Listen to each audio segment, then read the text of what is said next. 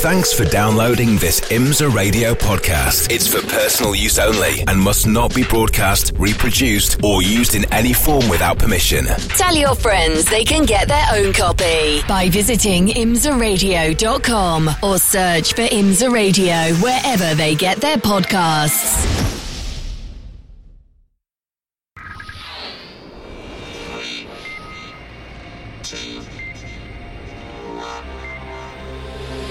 The Michelin Pilot Challenge on IMSA Radio, part of the Radio Show Limited Network.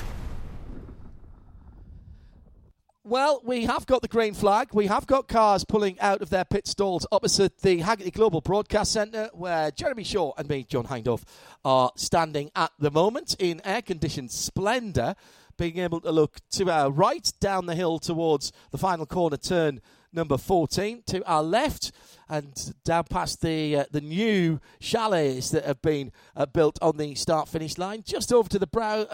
Can't quite see the slight braking area for turn one, but I can see the pit exit light, which I've just realised. Now that's going to be handy during the racing. We're slightly further along. We're actually on the finish side of the start-finish line, if that makes sense, just beyond the stripe, whereas in previous years we've been just about the same distance on the other side. This is normally the booth that is taken up by our TV colleagues, but they're working off-site this weekend. And don't forget, if you're here in the United States or you've got friends who aren't making it to the track, if you're listening to us on the FM around the circuit or on the very impressive PA system, that the main race at the weekend will be live on the USA Network on Sunday. Check local listings for details, I think is the correct thing to say about that. Brian Till will be part of the broadcast crew bringing that to you. Jeremy Shaw, good morning once again. Only a quarter to 10, so 15 minutes before 10 o'clock in the morning. Feels like we've done a day's work already. Starting off, this is a full Fast Friday that we have here, and the second opportunity for the Pilot Challenge runners to get out on this classic 4-mile circuit. Good morning. Yeah, good morning, and it is the, as you say, the second practice session of the week for the IMSA Michelin Pilot Challenge, 4-hour race this weekend. One of 2 long-distance races in a championship, and lots of cars here this weekend. We've got a total of 39 cars in the field. That is 26 in the GS category, GT4 specification cars, and 13 in TCR. We're missing a couple of TCR cars this weekend that we would normally see, most notably the car that won the most recent race of the championship at Lime Rock Park, Mikey Taylor and Chris Miller with their JDC Unitronics Miller Motorsports entry. Number 17 Audi not here this weekend. They've had a whole range of problems over this season. Finally, they had a clean race at Lime Rock Park and came away with a well-earned victory, but that team decided to focus its attentions on next year. It'll have one of the new spec Audis for the 2023 championship and wanting to get a head start on preparations for next season. So stepping out of the championship for the final 3 rounds of this year, not going to be racing either here or at VIR or Michelin Raceway Road Atlanta. So we really miss that team. Tremendous to see them finally in victory lane, having been fastest on several occasions this season, but just having one problem after another. But they'll be concentrating on that new car for next year. Talking about new cars, Jeremy, change of car and a new manufacturer for the number 21, 14th as they've gone out the pit lane. Scott Andrews and Anton Diaz-Pereira, still with Riley Motorsports, but now with a Mercedes-AMG GT4. That car literally brand new to them for this event. It only made its way into the country last weekend, and so it had not even had a shakedown when I was speaking to Scott yesterday at lunch. So there's a proper schedule of running in that has to be done that AMG give you in your owner's handbook for that car, which involved Scott driving some very slow laps, pretty much with the hazard flashes on yesterday for the first 3 or 4 laps where he could only use 25% throttle. Then it moves up to 50% throttle. You've got to load and unload the differential on that car. Very specific to be done. Not ideal to be doing that here. They accepted that, but Scott kept out of trouble yesterday doing that. The IMSA knew what was going on and made sure that everybody was aware. and that was completed yesterday. So I expect to see that car going a little bit quicker in Scott and Anton's hands today. Anton, who has driven AMG in the past, also had a go in a Ferrari, if memory serves, at the Road to Le Mans, a GT3 car, of course, that was. And that change then being made part the way through the season, and they'll be dialing themselves into that in every way this weekend. Still with Riley and still running the number 21 on that car. Yes, of course, Riley Motorsports, they're used to running Mercedes, so no problem for that team, of course. But as you say, a brand new car, and there's not many, well, there's been a lot of brand new cars in the last couple of years, a lot of GT4 cars being produced by the various manufacturers over the last few years. And certainly interesting, I mean, Anton had been full in on the Toyotas, he's got two of them, so there's a couple of Toyota Supra GT4 cars up for sale there if anybody's interested, and it's certainly been a very, very competitive car. That the sister car, number 14 car, run by the Toyota Gazoo Racing Latin America banner. Number 14 cars finished on the podium twice already this season, but for Anton, he found that car a real handful, and he and Scott Andrews have had all sorts of dramas with the car this season. And last year was a struggle for that pairing as well. They haven't finished very many races at all, so hoping for a return to the Mercedes ranks is going to give them a little bit better fortune. And certainly, Scott Andrews, who's now fully recovered from that bicycle accident he had before Watkins Glen. He was really struggling in upstate New York there with his left knee, I think it was. He was unable to left foot brake. He had virtually no movement at all in that leg after falling off his bike the previous week, but now fully recovered, and that team looking to have a good strong run in that number 21 car this weekend. And already Scott Andrews is knocking on the door of the top 10 in this session. Not hanging about. So, no, just a couple of laps only down so far. We've got 3 Porsches at the front in the very, very early stages in this session. Spencer Pampelli fastest in the BGB Racing car number 83. Shares that car regularly with Tom Collingwood, and also driving alongside that pair this weekend is John Teesey, back in action in that number 83 car for this long distance race. Yeah, let's talk about that in a moment. I just want to remind you all, whether you're here at the track or again outside, further afield from where we are this weekend, at IMSA Radio is how you get in touch with us on Twitter. And good morning to Joel Nance and his brother and father. Sorry, I don't know brother and father's names. I met Joel last night whilst we were getting some supplies in, as was he, at one of the local supermarkets, and a BMW fan. He had the brilliant Fina BMW T-shirt on, which I noticed straight away. That took me back.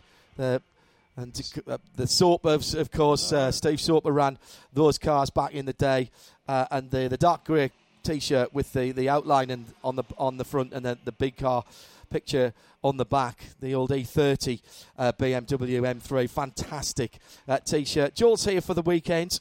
Bit of a family weekend with him and his brother and his dad. We wish you the best, and to all of you who've turned out and voted with your feet and your wallets this weekend. I know gas prices have gone up here as well as they have in Europe, so thank you very much for celebrating the IMSA weekend with us here at Road America, and it looks like you've picked a cracking weekend in terms of the weather and indeed the potential entertainment on the track. At IMSA Radio, if you want to get in touch with us. Some 2-driver squads here, Jeremy, some 3, but by no means a consensus. You would almost have thought, well, it's 4 hours, you're bound to add another driver. That's double the normal amount of time that these cars are on the track. The minimum drive time for each of the drivers, should I say, whether it's 2 or 3, is still 40 minutes. So really the choice has been left to the teams, and it seems that there's no agreement in the teams on how they're going to do this. True that, and we've got actually only 9 of the 39 cars. Yeah, we're missing one, aren't we? I'm not sure. I'll figure that one out, which one's missing in a moment. There are only 9 of the teams running with 3 drivers for the 4-hour race. So It's going to be hard work around here for the two-driver teams. Certainly, some of the teams, they try and get the lesser experienced driver out of the car at the earliest opportunity. The number 64 team running in the GS category, Ted Giovannis, in Trinkler, at the other 4-hour race this season, which was at Daytona at the beginning of the season. Ted Giovannis got out of the car after 40 minutes left Owen Trinkler to do 2 hours and 3 hours and 20 minutes, and he just about managed it, but he was literally almost a dead duck at the end of that. He was had out to on his literally feet, drag him out of wasn't the he? car. Yeah. Not a good idea, No. quite frankly. I was talking to Andrew Davis actually this morning about what he and Michael McCann are going to do. Andrew up in 4th position in the McCann Racing Porsche GT4 at the moment, and he said, "Look, we've stayed with the two drivers, and it'll probably still be Michael driving the car at the start, but there are several different ways to get 40 minutes in, and if there's an early yellow, then maybe Michael will get out, maybe he'll stay in. It just opens up the strategy, they feel, by staying with two, rather than having to have another 40 minutes for another driver. We'll discuss that later on. Let's head down to Shea Adam, who joins us in the pit lane for the first time after being in the Haggerty Global Broadcast Centre for us for the Lamborghini events. Good morning, Shea. Temperature to your liking this morning? Oh, yes. Good morning, John. I'm waving to you from just across the start-finish straight. We've got a white flag out because of a slow-moving vehicle on that front straight, but now that's gone back in, and I am down here with Core Motorsports because you guys were talking about having a lot of drive time, and with this extended race period. Good morning to Dean Martin and Billy Johnson. Billy, it was a great run for the team the last time out, so I'll start with that before I get into a little more technical things. How good did it feel to be running up in the top 3, looking for a potential race win with this team once again? That was awesome, but realistically, even though I don't think we've had the fastest car from a rules standpoint, the team's definitely performed from a pit strategy and from a car setup and especially work ethic standpoint to deserve a bunch of top 5s. But we just had some rotten luck this year, and at Lime Rock we had some contacts, so we had like an inch of toe out in the left rear, yet we still ran up through the field before that toe out burned off our tires. So yes, it was great to have that performance up there, and hopefully we'll keep having a little bit better luck and our true potential will be seen. Well, and this weekend, it's a longer weekend, so you've got the 4-hour race. We've been talking about the strategy to go with 2 drivers or 3. You guys have gone with 2. It means a lot of driving time for you during the course of the race, but you're getting a lot of time this weekend as well with the extra time in the Lamborghini. How much has that helped you to jump back and forth between the 2 cars and get the extra, relevant running? Absolutely. So just I've been getting a lot of seat time here at Road America between both Super Trofeo and the Michelin Pilot Challenge. So that definitely allows me to at least give Bob even more seat time in the car since he hasn't been here in many years. So it's going to be exciting. It's great to have these 4-hour races. I love that the series is mixing it up. Way back in the day, there was all sorts of like really short races, 4 hours, 6 hours. There's a lot of diversity within the championship, so I'm really happy to see more of that this season, and hopefully we'll see more of those in the future. You're a championship-winning driver. You're with the championship-winning team. You didn't get them together, but all with the Blue Oval. How is it to work with this organization? Oh, Dean's awesome. Like, we've gone back a really long time, fierce competitors, and honestly, we weren't the best friends for a long time, but man, it's been great to drive for him, to work with him. He's obviously a very talented, brilliant guy, and now that we're together in this capacity, like I said, just the whole team, on down to the mechanics and everybody involved. It's just a great group of people, and it's just been heartbreaking that we've had such rotten luck because these guys definitely have been putting in the effort to deserve better results, and hopefully we'll be getting some of those soon. Yeah, success is coming soon. Good luck. Thank you. Shea Adam down in the pit lane for us this weekend in our bonus coverage of Free Practice 2 for the IMSA Michelin Pilot Challenge. It's the Road America 240 at the weekend. Not had the Pilot Challenge cars or their equivalent, Jeremy, doing the 4-hour race here in the past. If you stretch back into the history of IMSA racing with the American Le Mans Series. We've had longer races here for the top category, the top series of racing. But an interesting change for them. Meant a slightly less busy weekend for us and some of the rest of the teams at the Sale and 6 Hours of the Glen. And I think, talking to the guys this morning in the paddock and yesterday in the paddock, it's been pretty well received here. This is a good track for a 4-hour race, 4 miles around. Opens up the strategy a lot, not just on the driver changes, as we're mentioning, but can't afford to get your fuel wrong here, so the guys are going to work hard on the wall here. Yeah, that's right, particularly with the uphill run to the pit lane, and the fact it's a 4-mile track. Fuel numbers are going to be absolutely perfect here. If you get it slightly wrong, deep trouble, and we often, relatively often see cars just running out the bottom of the hill, trying to get up into the pits and just not making up that final hill. Just looking at Bob Michelin, this is his to be his 53rd start in this championship in total, going back over the years, driving at number 59 car with Billy Johnson. He made his debut back in 2006, Bob, but I don't think he's ever driven actually in the Pilot Challenge here at Road America. Just looking back through my records here, which is pretty amazing. Wow. So he's probably raced here in other series over the years, but as Billy was saying, hasn't raced here for a long, long time. So welcome back, Bob. I'm sure he's enjoying it, being this fabulous racetrack. And that car, they've had all sorts of bad luck. Both of the core motorsport entries really this season, but the Fords have had some success this season. There was a win earlier in the year at Sebring for the number 40 car. That was Chad McCumbee and James Pezek. Chad McCumbee, by the way, not here this weekend. He's got some late model commitments down in stock car country down North Carolina, so he won't be doing the final 3 races of the season. Stepping into that 40 car, though, this weekend is Joey Hand, who's, of course, a Ford factory driver these days. He's working on the development of the GT3 car that will come on stream for 2024. That being developed by the Multimatic organisation to also develop this GT4 car. So Joey, who's doing some NASCAR Cup races with Ford, and also helping out with the driver development programs, helping coach the drivers on road courses at least for the Cup Series as well. But super to see Joey back in this championship. Again, he hasn't raced in the Michelin Pilot Challenge since back in the Bimmerworld BMW days, more than a decade ago. So loving being back in this championship and getting himself up to speed in at number 40 car, sharing with James Pezek. And they've had a good run in the championship in that car. They were running up in the top 3 or 4 in the championship up until last time out. They had a crash at Lime Rock Park. James was involved in an incident there, which was really rather unfortunate. A fair bit of damage to that car, but they got that car back out again and running here this weekend. Jeremy Shaw, John Hindhaugh in the Haggerty Global Broadcast Centre. Shea Adam down in pit lane, with plenty of cars out on the circuit at the moment, as we've just gone through the first quarter or thereabouts of this 1-hour session. Just a look at the times in TCR. Victor Gonzalez racing in the FK7 Honda Civic. And Victor behind the wheel of that car, the number 99 quickest at the moment, with a 2:22.194. In fact, that was last time around.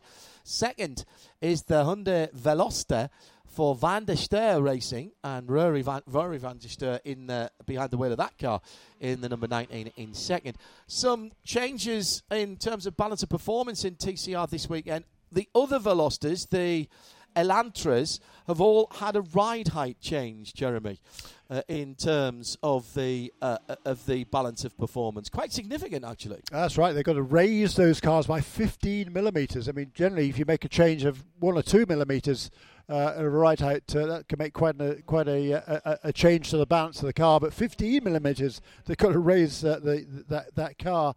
So that's been a major talking point amongst the TCR field. There's been relatively few changes to the balance of performance this season, but there have been a few. The Alpha was slowed down a little a few races ago. That was they added some weight to that car. They've already added a little bit of weight to the Elantras, and also cut their power by a little bit as well. But now it's the ride height change that has been made to that car. So we'll have to see what change that will make in the manufacturer championship in TCR.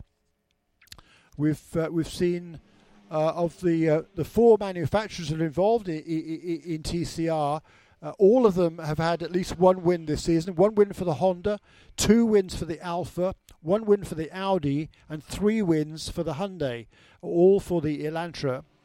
In 3 of the last 4 races, actually. It was the Audi, as we talked about earlier on, that won last time out in the hands of Mikey Taylor and Chris Miller, who are not unfortunately racing this weekend. But the previous 3 races are all run by Hyundai. And even though they didn't win at Lime Rock Park, the Hyundais did get the fastest race up and had the pole position. So the car was fast there. They just didn't have the luck in the closing stages of that race. And for a change, the number 17 car of Mikey Taylor and Chris Miller did and came through to take the win. But there's been not much to choose between each of the manufacturers, and it's going to be very interesting to see how Hyundai and their development team there with John Ward, who's the veteran design engineer with that team, how they're going to cope with that right-height change and make the car competitive. They feel that it's through the corners, obviously, that's going to slow them down. It's not going to make quite so much downforce as the car was making previously, having raised that car quite considerably. But other than that, they really don't know what sort of a change it's going to make, because that is not a car that has any wind tunnel development behind it. Oh, really? No. Well, it's going to sit up more in the wind, so you'd think it would make a little bit more drag down the straights. And there are a number of straights here. The start-finish line is a straight. Then you've got the run down from turn 3 to turn 5. That's effectively a straight. And then the run out of the carousel to Canada Corner, although it's got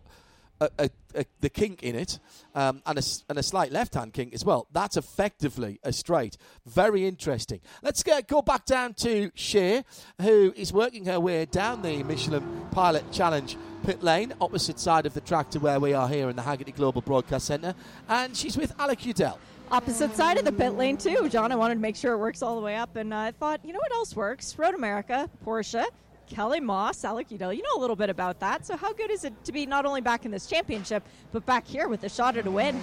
Yeah, I think there's a lot of stuff that can happen in a 4-hour race. Right now we're just focused on the long-run pace, getting David sorted in the car, and we had a good practice yesterday. Obviously, Kelly Moss has a ton of experience at this track with Porsches, and so we're just transferring that over to the GS platform and having a lot of fun doing it.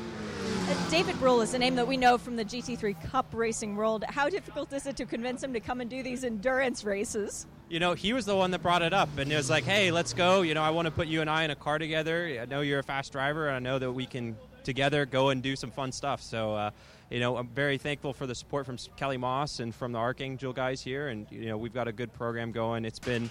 Obviously, there's teething issues when you jump in halfway through a season, so we've just been working through that diligently, and it's just a testament to all the strong minds involved in the program, and looking forward to just getting out on track again and having a lot of fun here in the GS Series. You ran here really well last year in the Mercedes, the second-place finish. So driving that car to then driving the Porsche this year, does that help you at all, since those are the other cars that are really strong out front? Yeah, the Mercedes have been very strong this year. I think we had something to do with that over the last couple of years, and I really enjoyed racing with the team last year with Windward in the Mercedes, and obviously any time in a GT4 car, any time in a race car is time that's great for a driver. So to have a bunch of different experiences in the platforms is good. The strengths and weaknesses of all the cars, and so I saw some of the strengths of the Cayman last year when I was fighting against it, and I know some of the strengths of the Mercedes, so hopefully we'll be able to take advantage of those weaknesses of the Mercedes with the strengths of the Porsche, and that's what we'll focus on this year. You guys might be dark horses for the race this year, but a lot of people got their eyes on Kelly Moss. Good luck. Yeah, thanks. Appreciate it. And that car yesterday was fastest in the first session with Alec Udell and David Brule, who'll be sharing that car with him. David's driving, as Alec was saying there, in this session, but the car is fast, and David is just super enthusiastic. Not in the first flush of use, is David, but hey, in terms of enthusiasm for his racing, he certainly is. Yeah, very good. The opportunity to come and race again, enjoying it, as well he might. Times at the top, still BGB Motorsport with the best time of a 2:16.7. What times should we be expecting here, Jeremy? Yeah, the fastest time in practice yesterday was Alec Udell at 2:16.8. The lap record in qualifying, a 2:16.0. That was set a couple of years ago by Nate Stacey in an Aston Martin, 2:16.096, average speed of 107 miles an hour. The fastest pole time last year was a 2:16.8 by Dylan McIvern in one of the Turner Motorsport BMWs, a 2:16.886. The race lap record was set also in 2020 by Corey Lewis in a McLaren at a 2:16.6. The fastest race lap last year was a Mercedes. That was Russell Ward, the teammate or the sister car for Alec Udell 1 year ago, 2 minutes 32. It was wet. Was it wet then last year? I guess it must have been wet for the race. So that's interesting, isn't it? Aston Martin, a BMW, a McLaren, and a Mercedes, either lap record holder or the fastest laps here over the last couple of seasons. So coming round to halfway through this session already, just 5 minutes away from the half distance point. Checking in with some times that are improving. Where's the green on the stage? Matt Plum has just done a 2:17.5. That's the best for Team TGM in that number 46 car that he shares with his brother Hugh. Spoke to Hugh yesterday. Hugh's a pretty... in fact, that whole team is a pretty upbeat team. But you wouldn't blame that 34 team, Jeremy, for getting a little bit upset with the racing gods, because they've had no luck at all this season. They've certainly had the pace in that car, just haven't had the results to go along with it. And I said to Hugh, all right, what did you do? Throw a black cat at a mirror whilst you were standing under a ladder? He said, I don't know, but we've got to break this. We've got to break this bad luck somehow. And this could be the weekend. The longer races, things happen on the longer races. Yeah, that's right. And as you say, just about anything that can go wrong has gone wrong this year for that team. They've had a couple of reasonable results, but they could have had a lot more. But Joe Vardy and the organisation at Team TGM looking to turn things around this weekend. They've slipped down now outside the top 10 in the points. They started off the season with they were in the top 6 in 3 of the first 4 races, but since then not much has gone right at all for the Plum brothers. Involved in a shunt at Lime Rock last time out, so finished at the back of the field there. That was the incident, I guess. That was the incident, I think, with Eric Foss, wasn't it? Yeah. Put them... Did a lot of damage to Eric Foster's championship aspirations, and now it's in the championship. It's the number 7 car, the Volt Racing Aston Martin, the only Aston Martin in the field. I know there's 2 this weekend. We've got the 09 car is back for the automatic racing entry, so that car's back. So 2 Aston Martins. I have news on that car. Because that isn't the car that practiced yesterday. It is. They had a differential problem, i.e. the differential went foot. And so, fortunately, they had the 99 car in the trailer. So that, which is the... Plan B. Yes. So, Shea Adam is down there at the moment, actually, looking at the... There's been a number swap on the car, but not on the entry list then, Shea. Is that right? Have I got that the right way around? Yeah, it's still the 09, but instead of Invisible Glass, it now says Stoner Car Care. So it's a car that we're used to seeing, or sorry, the other way around on that. But it is so beautiful. It just rumbled by me on the pit lane, and John, it really did take my breath away there for a moment. We need to see that car more often. I'm a fan. So we wait to find out what kind of penalty they will have for doing, a complete car change, let alone chassis change over the course of the weekend. But the good news is we did not lose the Aston Martin. Hurrah! No, indeed. That's very good. That's a very good point. Normally, if you change a shell, you've got to swap various components into it. And that clearly hasn't happened at the moment, because one of the components I think you've got to change is the driveline, which would have included the dodgy diff, which was rather pointless. I'm not aware of how much work it would have been to strip the diff off one car and put it on the other, but clearly they decided it was I'm not an engineer, but even I know it would have been much easier to change the numbers on the car than they did from one to another. Jeremy smiles wryly at me, being as I am, the owner of various cars that we've had to have the spanners out on down through the years, and changing a few stickers over. Much better than getting it up on the ramp and pulling the back axle out. Yeah, well, they're not only going to change the stickers, are they? The two cars, 09 and 99, completely different liveries on those Correct. cars. But just changing the numbers, you're right, that's a lot easier than everything else. And I presume they must have got a special dispensation then from IMSA and the other teams to make that switch. Good forward thinking there. There's no point in parking the car. Car was here, so might as well great. get them back into the... David Russell and those guys are automatic racing super enthusiasts, and they'll generally carry their cars around. They race not only in IMSA, they race in the World Racing League as well, and those cars get plenty of workout during the season.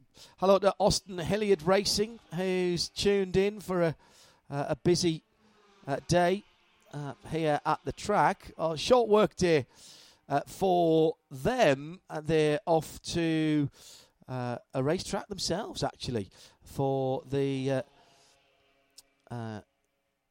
CMP, Camden, South Carolina, just south of Charlotte. Carolina Motorsport Park. So good luck to whatever you're racing there this weekend. AHR at IMSA Radio if you want to get in touch. Always good to know what your plans are for the weekend and where you're listening from. How is the Healy 3 litre, Jeremy? Always pulled a face. Still languishing, unfortunately. Oh, you were so close recently. So just before lockdown, you were so close, weren't you? Yeah. If only you could see the face told it all. Told the whole story. Well, both of my older cars have been away getting quote-unquote tidied recently. I've had one of them back and driven that, so that's good. The 968 still to come back.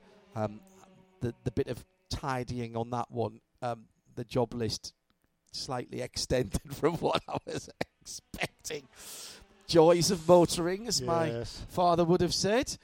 No doubt about it. We are now just over the halfway mark, and last time around, Joey Hand improved for PF Racing. Talked about Joey being drafted into the Ford Mustang GT4 team in that number 40 to 18.7 as Joey gets up to speed with that car and with that team. It won't take him long. He did some of the development of the street car and that race car.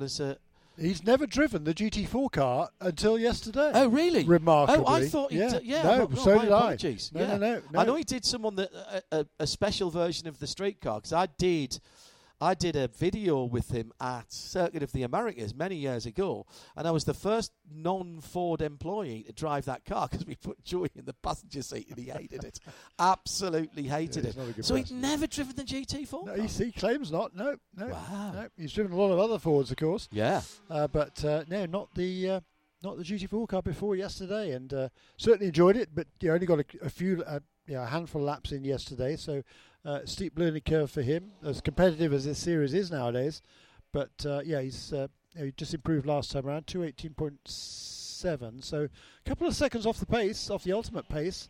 But compared to the other Fords, he's about 2:18.7. Carl Marcelli has done 2:18.5 in the number 877 car. It's the car that finished third at Lime Rock Park last time out. Sheena Monk drives that car, number 877, for that's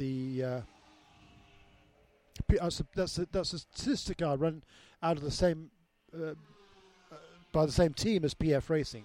Yeah, branded as JG Wentworth Racing. Yeah, both of those two a little bit quicker than the two core motorsports entry, number 60 and 59. Sheena went out on a set of brand new Michelin pilots on her run. Carl Marcelli's just taken that car over, and in fact, it's just left the pit lane as we were speaking about it, which means we've got a pretty full track at the moment, with only a handful of cars, about a third of the cars actually in the pit lane at the moment.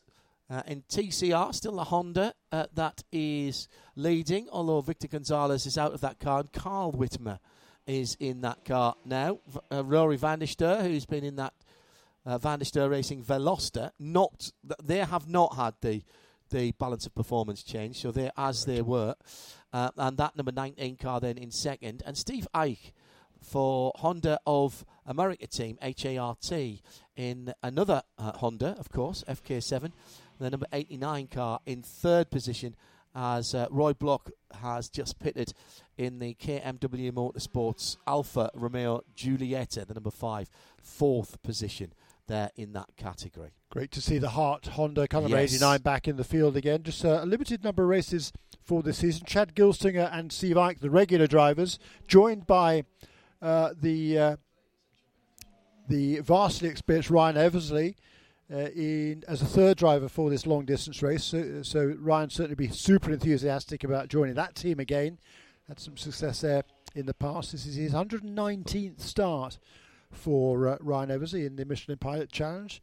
Made his debut back in 2003, which is actually 1 year after Chad Gilstinger made his debut. And Ryan will be part of the fan forum here at lunchtime, 1 o'clock. In the centre, in the Tufte Centre, across the other side. One of 7 drivers that I've been promised that I'll be talking to this afternoon at 1 o'clock. Come one, come all, it's free. Your opportunity to see and speak to some of the drivers from Michelin Pilot Challenge and from our other championships, including WeatherTech as well. Shea Adam is in the pit lane for us. She's doing the talking to drivers at the moment, and she's catching up with Colin Brown. Colin, you're no stranger to driving Mercedes. Now, we've seen the car for Riley all year as a Toyota. Different brand on the front of it this weekend. You're sharing the car with Anton Diaz-Pereira and Scott Andrews. Driving a Mercedes, though, is old hat for you. You win in the GT3 car all the time. How does the GT4 compare? Yeah, it's surprisingly close, to be honest. It's one of the few cars that I've driven, where the GT3 version and the GT4 version are so similar. I mean, seating position, kind of comfort and feel. It's crazy how close they are. Obviously, everything's a little bit slower in the GT4, but the feel is really similar. And, Anton wanted to make a switch, and, these guys got the car like Friday of last week, so it's been an absolute thrash for them to get it going. We had to break it in the first practice yesterday, so we were going around, doing all the break-in stuff. And so really been crunch time for these guys, but, proud of their big effort to get it in time. Mercedes helped out getting us a car from across the pond, and yeah, we'll see. It's, one of those weekends where we don't have super high expectations, but we wanted to get it and get going and, start to understand it. Obviously, Bill Riley and his guys have a huge, past with GT4 success in this brand. So we had some good notes to look at. A lot of things have changed since the last time they ran it, but we're excited to get going. As from a comfort level as well, you raced the Toyota at Daytona with them. You've been with this organization for a couple of years now as the third driver. Is this a better fit, do you feel, for everybody within the team, particularly for Road America? That's a good question. I mean, obviously the Toyota's been really fast. Those guys have had really good finishes this year. So, hard to say. I think it's more about comfort and fit and feel. Anton seems to be a little more comfortable in the Mercedes. That's a car that he had in years prior. So, for me, it's definitely easier. I'm used to driving the Mercedes. I'm not having to jump in the Toyota and figure out all the little details of it. So for me, I like it a lot. It's a really great car. The Toyota was as well. And, I think IMSA's done a great job with the BOP on all the cars. So, it's not a huge performance difference. It's just more about the little things you're comfortable with. And, the Mercedes is a pretty easy, comfortable car to jump in and go for anybody. Particularly for me driving the GT3 version, I can jump in this and feel right at home. Does that mean that this weekend's running in the GT4 car is relevant for when you're back here in a couple of weeks in the GT3? I think it can't hurt, right? I mean, more seat time is seat time. And, I love doing these Michelin Pilot races. They're a lot of fun. The competition is so tight and packed together. On the GT3 side, it gets tough sometimes with how aero-dependent those cars are. Making passes, making moves is a challenge. But, man, on the GT4 side, you can just, follow and race. And it's a lot of fun. I really like the series. Okay, we were talking earlier about 2 drivers versus 3 drivers for this endurance. Obviously, you guys, the 3-driver lineup. How is that going to be an advantage? Well, I think it gives us a bit of an advantage in that middle stint. Obviously, with the drive time minimums and just the length of the race, given the physicality of it, you know, it would be a lot to have Anton do the minimum time and Scott do the other 3 hours and 20 minutes. And I don't think he even can by the rules. So it just takes out a little bit of that middle stint time when, you know, hopefully we can make up some spots with me in the car and turn it over to Scott in a decent, you know, position. So, you know, I don't know, it's tough. I think if you have the right lineup with two, it's probably fine. And I think if you want to bring in a third and mix it up a little bit, you know, I think for us, we've been working together, the three of us, for the last handful of years and doing testing and different things. So for us, the fit's pretty easy. You know, I was able to jump in the car, and on my first lap, I think I did like my best lap time. So, you know, so again, you feel comfortable in the car right away, and it's, you know, I'm not taking up a lot of seat time for anybody. I can just kind of plug in that middle stint, and, you know, I just drive what Scott likes and Anton likes, and off we go. And then you get ready for the P3 car. Good luck with both races this weekend, Colin. Thank you. Appreciate it. Good to have Colin back in the paddock. Always very positive, and I mean, just such a quick driver down through the years in whatever you put him in, yeah. Jeremy. I mean, we talk about plug-and-play performance accessories. That normally means chipping the car and getting another 40 horsepower. Well, you know, plug-and-play here is putting Colin Brown into a car. Yeah. Yeah, he's great, isn't he? And just got a great attitude all around. Colin, he's been around the sport a long, long time now. His father, of course, is the you know, he's also driving in the WeatherTech Sports Car Championship race on Sunday. So he's a busy boy this weekend. And his dad, Jeff, will be the engineer on the Core Autosport Ligier that will be driving in the main race on Sunday. So yeah, Colin's got great family background here, lots of experience nowadays. I mean, I still remember him when he was part of that Team 16 at Daytona many, many years ago. Well, how old's Colin now? He's 33 now. He can't be. So I've known him for more than half of his life, which is pretty remarkable. But yeah, great, still a young man, and tremendously enthusiastic and super fast as well. Of course, he was part of the overall race-winning team in the WeatherTech Series several years ago with Colin Bennett, who is still driving this weekend. They won in 2017, I think, didn't they, in the P2 car? 18, yeah. Okay. Yeah. 18, but Shea told me that. Don't think that I got that out of the top of my head, Jeremy. Yeah. That was I know it was 17 or 18. Close enough. Second in the championship that year as well. And, you know, as I say, really good driver. Billy Johnson has just improved in the number 59 Core Motorsports Mustang, down to a 2:16.869. Also just putting their best lap in. Turner Motorsport, Bill Oberlin in the number 95. That's a 2:17 as well, 2:17.3. Pretty tight at the top, though, between BGB and Turner. Just 0.038. Then about a tenth back to Billy Johnson, who's just made that improvement.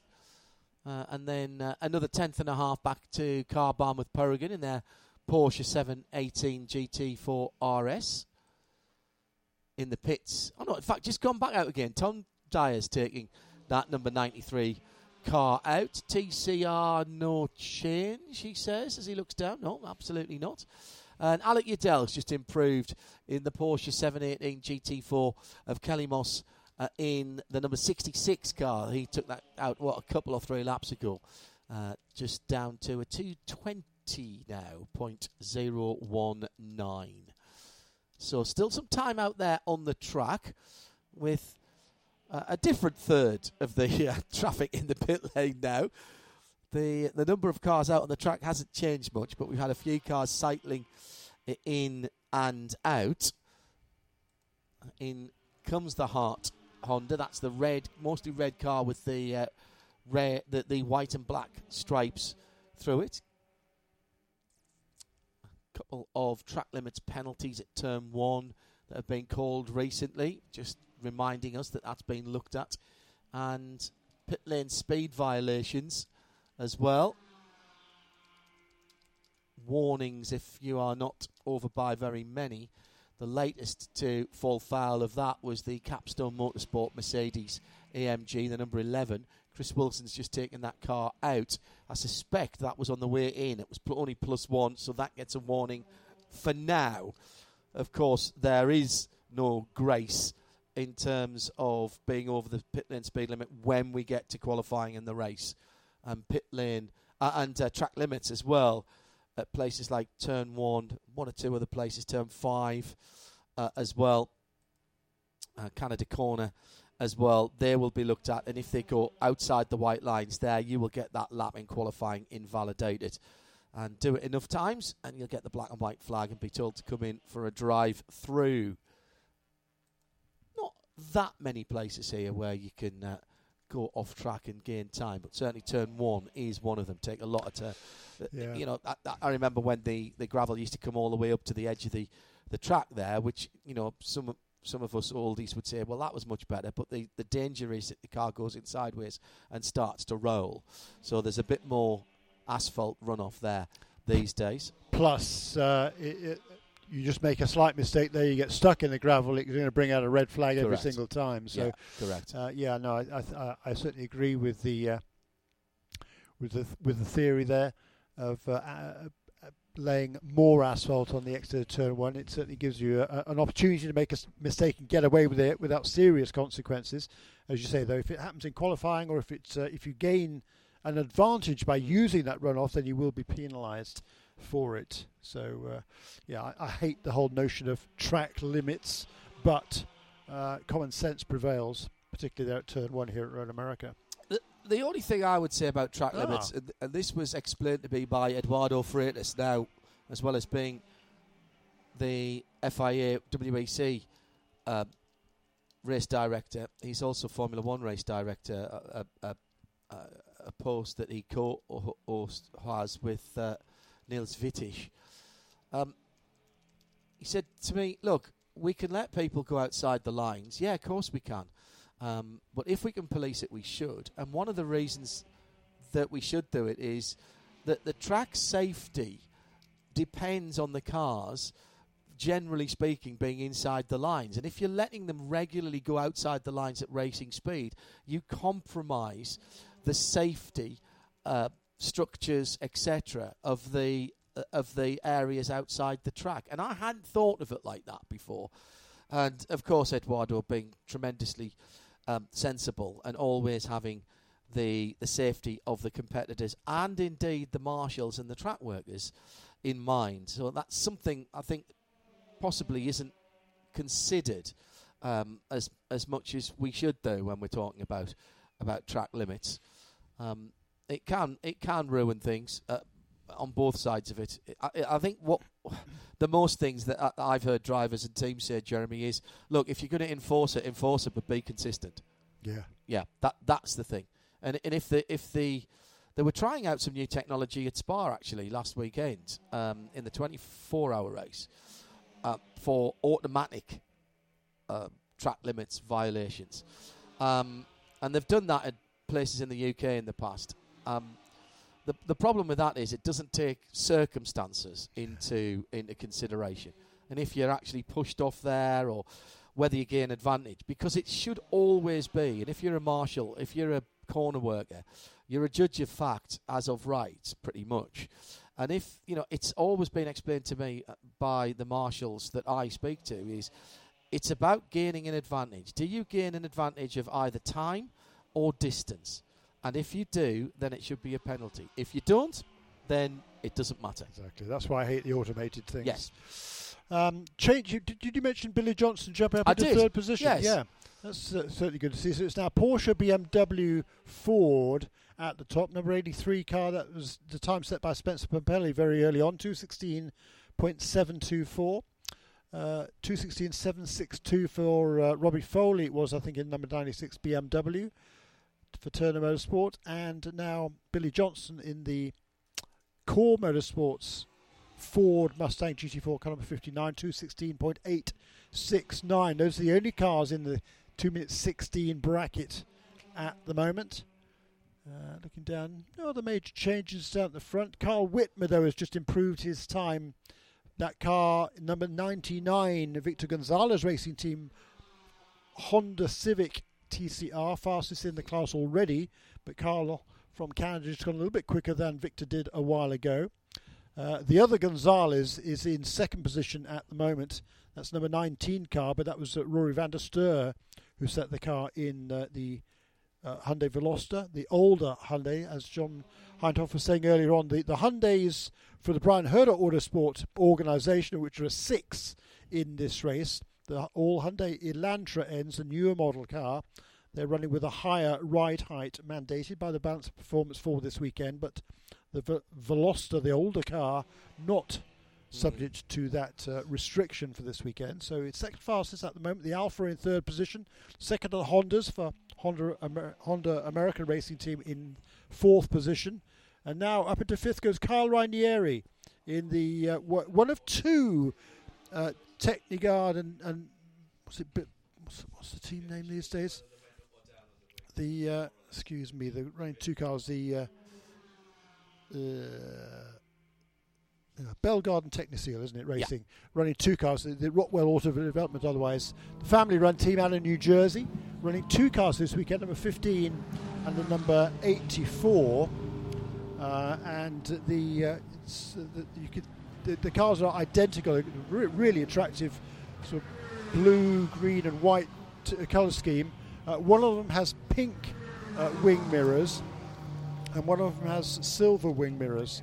I made a note of those yesterday. Which one's which? Let me try and find out. Andy Blackmore spotted guide. Yes, indeed. Download print. Yeah, that's exactly right. That stuck on. While you're looking for that, Jeremy, news of some... 15 is silver. 15 silver. Yeah, okay. 84 is pink, I think. Let's go back down to Shea, who's still a Team TGM. A very short run out for Matt Plum in the number 46 Porsche, Shea. What was going on there? Well, they did a wing adjustment, John, and it was the rear wing. It looked like they took some out. Matt, you came back in what seemed like the next lap around. Taking wing out didn't really help, did it? No, not so much. I mean, the point is to always try to go as fast in a straight line so you don't have to work so hard in the corners. And there's a point at which the returns just don't come, and it becomes a matter of lift instead of downforce. That's never a good thing. You don't want to be an airplane. You would rather be a Porsche. It's a lot nicer. Now, we were talking about all the bad luck that you guys have had this season. There needs to be some kind of an exorcism for the team. Yeah. But for you and your brother, coming to a place like Road America where there's been so much success in the past, is that a bit of a boost to you guys? Yeah, no, I mean, I love Road America. I love coming to Wisconsin. But, you know, the good and the bad news is Hugh and I are both old and have been doing this for a long time. So we've been through kind of the ups and downs and the hills and valleys of racing, and the unfortunate reality is that there's more valleys than hills, so you just have to ride them out, and if you're not willing to, there's always badminton or horseshoes. You're not in a championship contention this year, so you don't have to worry about that. The pressure's off. It's all about getting the race wins, and this team was so strong in the 4-hour race to begin the year. Does that help you guys out, that this is an endurance race, and hey, you're good in endurance? Yeah, no, for sure. I think Hugh and I like the longer races as far as the conditioning aspect of it, but you know, our goal is to just do as good of a job as we can at every race. If that means we're winning, that's great. But for now, we're just continuing down that line, trying to help develop this car for next year. You're right, we're not in the points, but we expect to be next year. Good. It's a long-term goal. You've got the future ahead of you. You've got your eyes set. Yeah, 100%. And you know, it's so nice being with veterans that are on this team that have that big world perspective. Keeps the wheels on the bus. I'll start looking for lucky pennies for you guys. Good luck this weekend. I mean, we need something, so whatever you find, I'm good with. They're not in championship contention. They should be. I mean, that is a team and an organisation that knows how to win races and championships, and those are two drivers very well matched who are quick enough to be in the sharp end of the points pretty much at every race. That run of results that they've had after the first race has taken them out. Yeah, true. Yeah, that's right. It's they're out of contention now, but still going for the wins here. And talking about whether an exorcism is required there, one of the Porsche teams did exactly that on the way up here. Really? They stopped off at a truck stop in Illinois. They've had all sorts of bad luck with their cars this season. This is a top racing entry in the Porsche Carrera Cup North America presented by the Cayman Islands, and they stopped off at a truck stop, and they got the cars and the transporter and all the equipment inside blessed by the local pastor there, who was thrilled to do so, and that team hoping for better fortune this weekend. Okay. Purely by chance, by the way. It was just a spur of the moment decision by the truck driver there. He just said, that's a good idea, let's try that. May the speed be with you. Absolutely. And also with you. Yes, Brilliant. Excellent. Very good. Very good indeed. Well, look, you know what? There's superstitions abound in sport, and motorsport is no different for that, whether it's individuals or teams. I know people who have worn the same socks to the track on race day. I put my gloves and my boots and my socks on the same way every time when I go racing. More because I'm getting old and I would forget something than superstition in fairness. At the top of the timing, we have a new quick time. Not sure what Core Motorsports have done, whether they've been beating the drum or whatever, but they have got the new time, and it's a good one. It is indeed. Luca Mars goes to the top, a 2:16.595 then by the youngster there. Too young to take part in the first race of the season at Daytona, but he attained his 60th birthday. Did Luca in early March? That was enabled him to take part in the second race of the season at Sebring.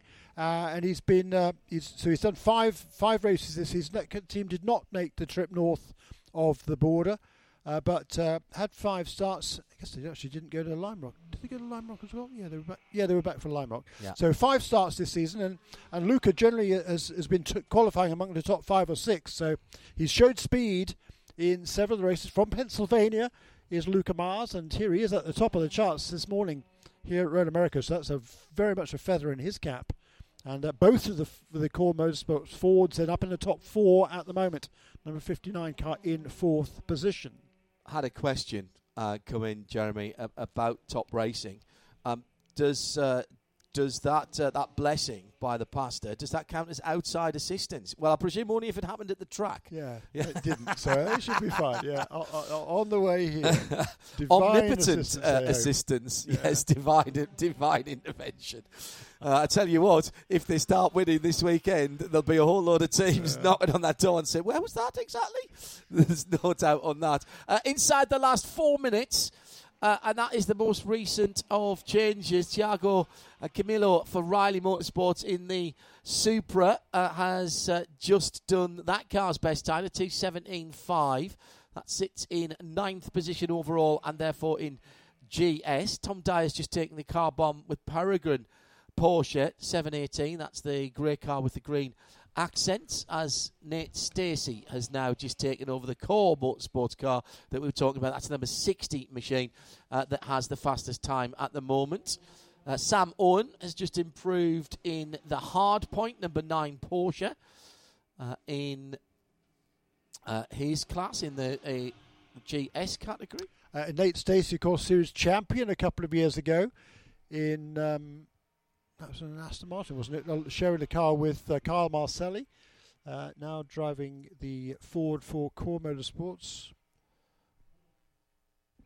And it's for the same team, actually, who won the championship back then. But, so a very fast combination there with young Luca Mars and Nate Stacey. Nate, he started racing at the age of 15, did Nate. And had a fair amount of success now over the years. He's now a grand old veteran at the age of 22 from Owasso in Oklahoma. And Nate Stacey driving that car his fastest at the moment. He's just for the final 2 or 3 minutes of this session. So the practice session, qualifying to come for the IMSA Michelin Pilot Challenge. And that will be later on today. I need to turn my piece of paper over rather quicker than that. For our 4-hour race. We will have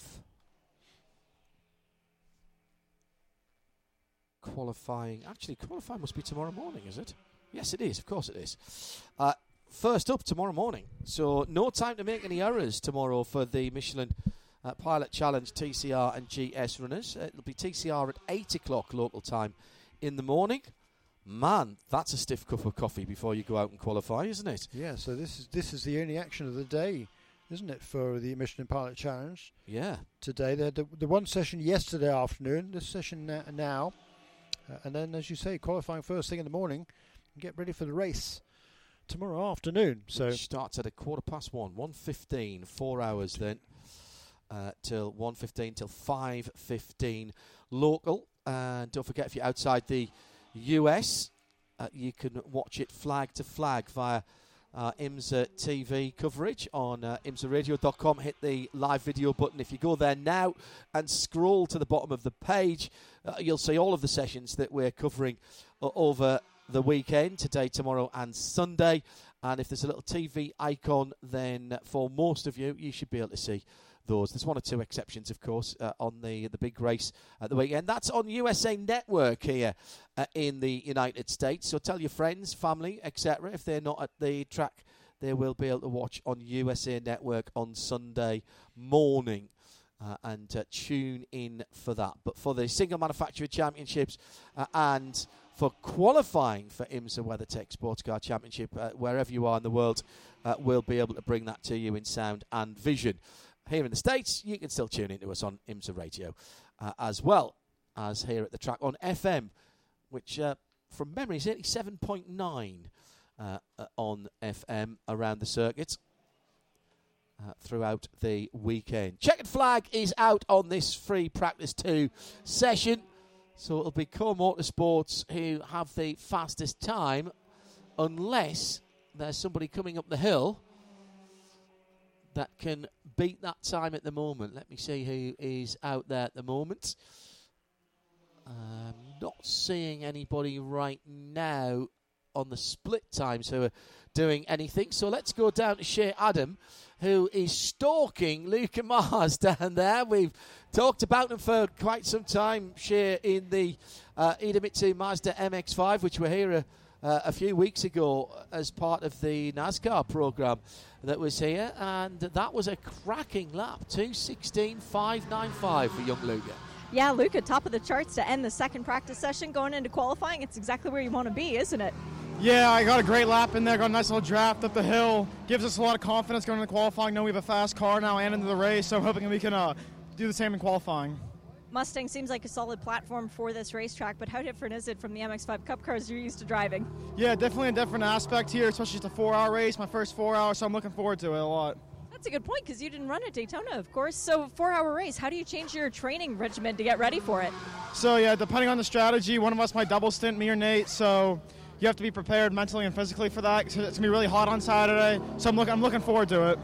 Sharing the car with the series champion and Nate Stacey, how much has he been able to help you this year? It's been awesome having Nate alongside me to help me this whole year. It's helped me out a lot, and I'm glad we can be at the top of the charts here this weekend. Luca, good luck in qualifying tomorrow and then the race. Thank you very much.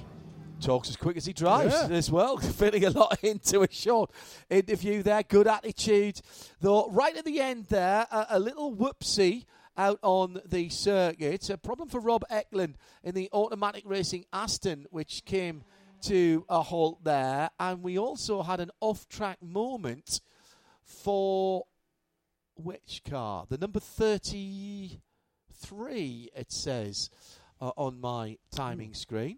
Mark Wilkins. Which is the Mark Wilkins Elantra. And that car is travelling back, but slowly, to the pit lane. In fact, it has made it to the pit lane. So a couple of little dramas at the end there. That's the car that had a couple of wins and a pole position in the last 3 races. Mark Wilkins, of course, shares that car with Robbie Wickens. Had his first pole position at Lime Rock Park. They had some misfortune towards the end of the race. So they didn't get the result they were looking for there, looking for a 3rd win in a row. But, there's a problem there for that number 33 car. Thanks to Shea down in the pit lane and Jeremy here in the Haggerty Global Broadcast Centre. The car's coming back through to the pit lane now, and I've got a spurious message there for a moment. I was just pausing to see if someone had gone through the checkered flag twice there, but no, they had not. Thank you to you for listening, whether you're here at the track or around the world. Jeremy, just before we go. Just see the number 28 car that's that was in very much in championship contention with Stephen McAleer in this championship in the early part of the season. Won the opening round of the season, of course, and another couple of podium finishes as well for Stephen. That car not here this weekend, and they had to miss the race at Canadian Tire Motorsport Park, which put them out of championship contention. So that team is just focusing on opportunities for next year for the RS1 team to get back into Michelin Pilot Challenge. So that is the car that we were missing here this weekend. So just 26 GS cars. And thanks for Stephen McAleer to getting back to confirm that to me. So Stephen, of course, he's still going to be running in the main race this weekend. Leads that championship as well. Yeah, does Stephen in the Team Courthoff Motorsports Mercedes to be driving in the session coming up shortly. Which we'll have for you on IMSA Radio, RS2 around the world via imsaradio.com and around the track here on the pier and 87.9 FM. Jeremy and I are going to take a little breath, but we'll be back in plenty of time here on IMSA Radio to cover that next session here on a full, fast Friday. See you soon. This program is a Radio Show Limited production. For more, check imsaradio.com and subscribe to IMSA Radio wherever you get your podcasts.